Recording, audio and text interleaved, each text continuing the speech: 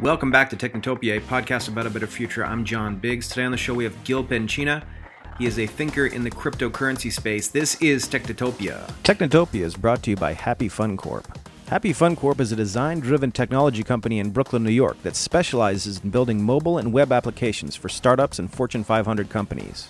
Whether it's a new mobile or web application that will help people experience the internet in a fun new way, or software that will interface with a new piece of top-secret hardware, Happy Fun Corp is always up to the challenge. Big or small, Happy Fun Corp loves building software and loves working with great people. Come build with them. HappyFunCorp.com. Welcome back to Technotopia, a podcast about a better future. I'm John Biggs. Today on the show we have Gil Penchina. He's a partner at Ridge Ventures, an angel investor, and he's created multiple startups already in multiple spaces. Welcome, Gil. Your reputation precedes you. You understand this, right? Well, it's great to meet you, and I'm excited to be here. I'm not really sure what my reputation is, but I'm glad to hear it's out there. You're the crypto guru. Everybody I ran around with when I was doing stuff in the Valley. Everybody's go talk to Gil, and now I get to talk to Gil. There you go. Why don't you set the stage for us, based on your understanding of the crypto industry? Let's assume that the audience understands what a Bitcoin is, what an Ethereum and a Ethereum-based token is, but what do you think is happening in the crypto space right now that's so important, that's making freaking Bitcoin go up to $6,000 today, right? What's happening? Yeah, so I don't really tend to speculate on the day-to-day price because I'm not a hedge fund guy, but in many ways, what's happening in this decentralized technology, which is what the blockchain and Bitcoin really inspired, is the idea that you can get the middleman out of everything. And I've been writing a lot recently about how the people who think this is a financial service revolution sort of misunderstand it in the same way that people used to look at the internet in 1995 and go, oh, it's a great way to, for librarians to index things. Just to store recipes. Right. And if you think about it, like the internet in 95, if you had told me that I would spend most of my time watching television on the internet, I would have laughed at you. Because, even by 2000, I couldn't watch, back then broadcast.com. It was terrible. And that's exactly, that's a fascinating point. Like I was thinking about when I was a kid, I grew up in the 80s. So what were people thinking about in terms of computers? Well, why would you have a computer in your home? And they literally said, "Oh, it's to hold your recipes. You put it in the kitchen and you hold your recipes."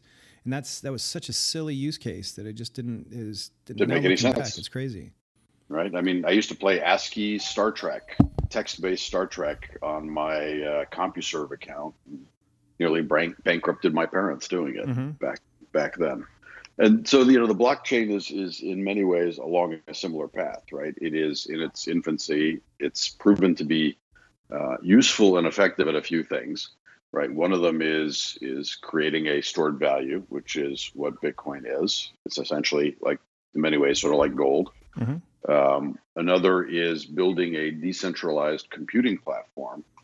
And so you could think of Ethereum and startups like Filecoin as basically building the next version of AWS.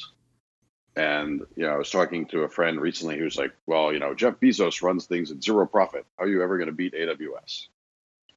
And I sort of looked at him and said, gee, I don't think you understand AWS. I mean, first of all, Amazon actually makes about 30% profit margins there. It's a very profitable business for them.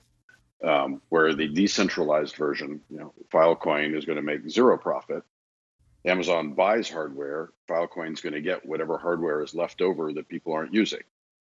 So, it is my strong assumption that the crypto, what I would call the planetary computer that's eventually going to happen as Augur and Filecoin and other infrastructure projects come of age over the next few years, they'll run at zero profit. They'll use excess capacity everywhere in the world, and they will, by definition, have to be the cheapest service available.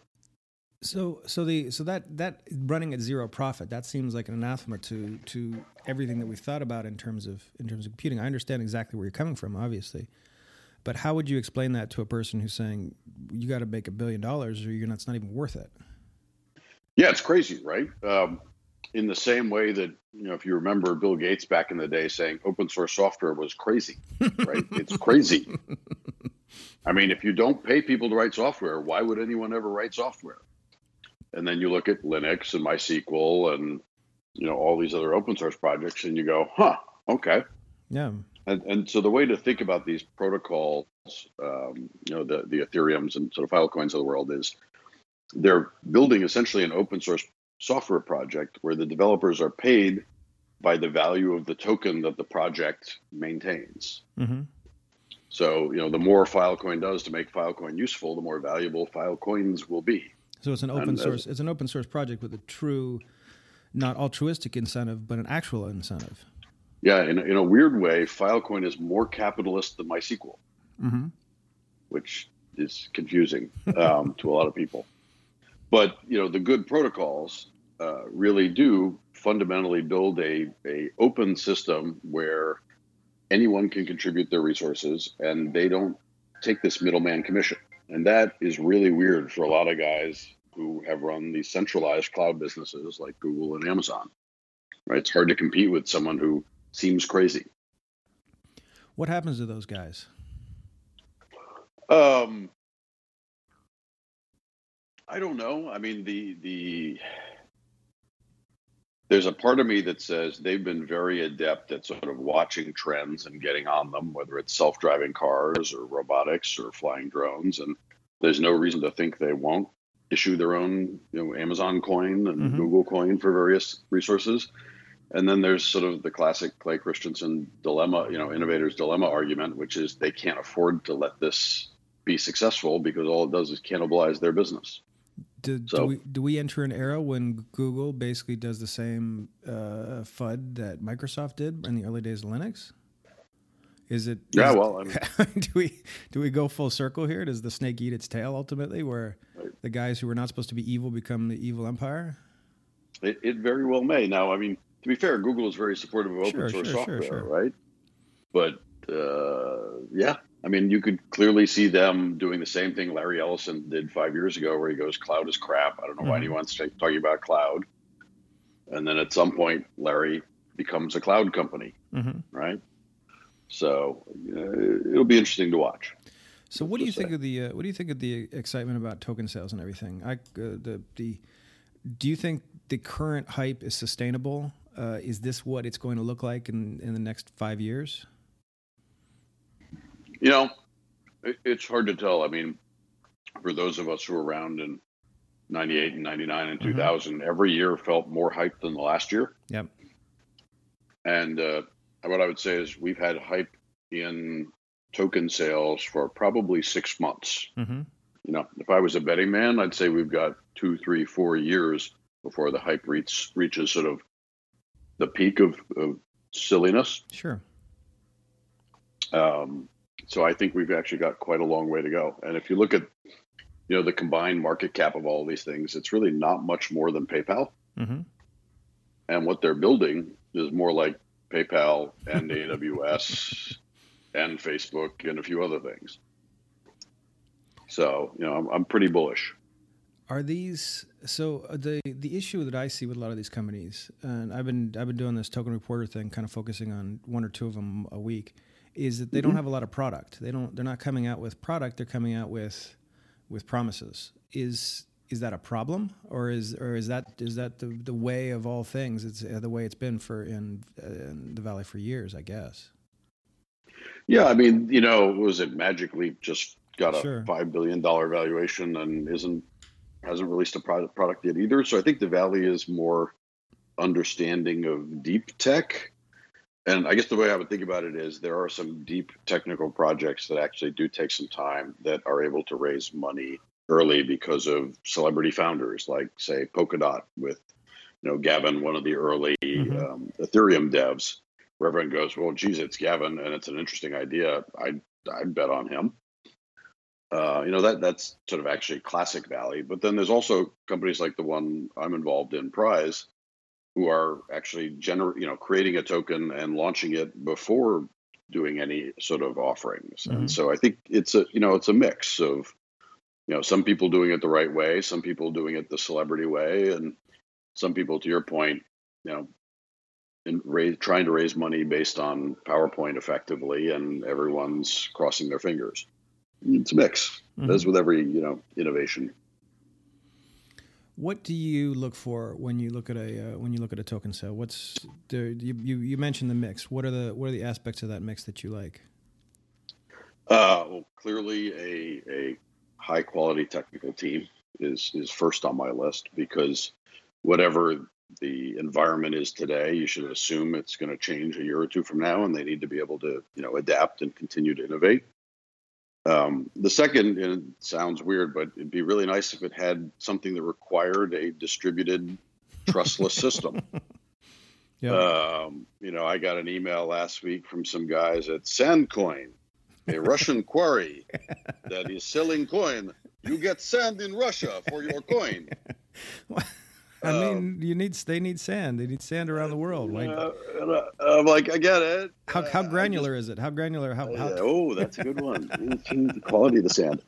That's probably one I would pass on. But maybe I'm the idiot. I don't know. So you tend to look for something where the decentralized nature of it actually adds value. Mm-hmm. And I'll give you an example. If someone came to me and said, I'm running a decentralized database that you can use inside your company, I would say that seems really dumb, because regular MySQL databases are actually much faster and cheaper. Yep. If I'm running a decentralized database that shares a property registry of people around the world, that makes sense. Mm-hmm. So, Prize.it, as an example, is doing a decentralized sweepstakes. It allows marketers to sort of create a sweepstakes and not have to deal with escrow and hiring a third party to sort of select the winner out of the pot. Right. And so they sort of automate a bunch of essentially compliance and regulatory overhead. And instead, you can just put up a prize on the blockchain and people enter, and the prize gets sent out, and you've saved a bunch of money and time on regulatory and compliance and legal and escrow. How do you, in this case, that's sort of what the blockchain's good at, right? But in that case that you said, it was if I weren't, and I come at this from a devil's advocate point of view, because sure. I have to explain it to human beings. If you could tell me that Prize.it, for example, all the way through, and it sounds like a fine idea. You could tell me all the way through, when then you hit the blockchain idea, I'm my parents who maybe submit to like a post Quaker Oats sweepstakes occasionally, and they know all they have to do is go online and put in their name and number, and they'll be entered into any contest that they click on this special web page. But what happens at that blockchain stage? What happens when the reward is associated with the blockchain specifically? Is the reward have to become out in cryptocurrency? Does the reward? How do I unlock the real life value of that reward? And I think that's the last mile question. It's the endless question. Right.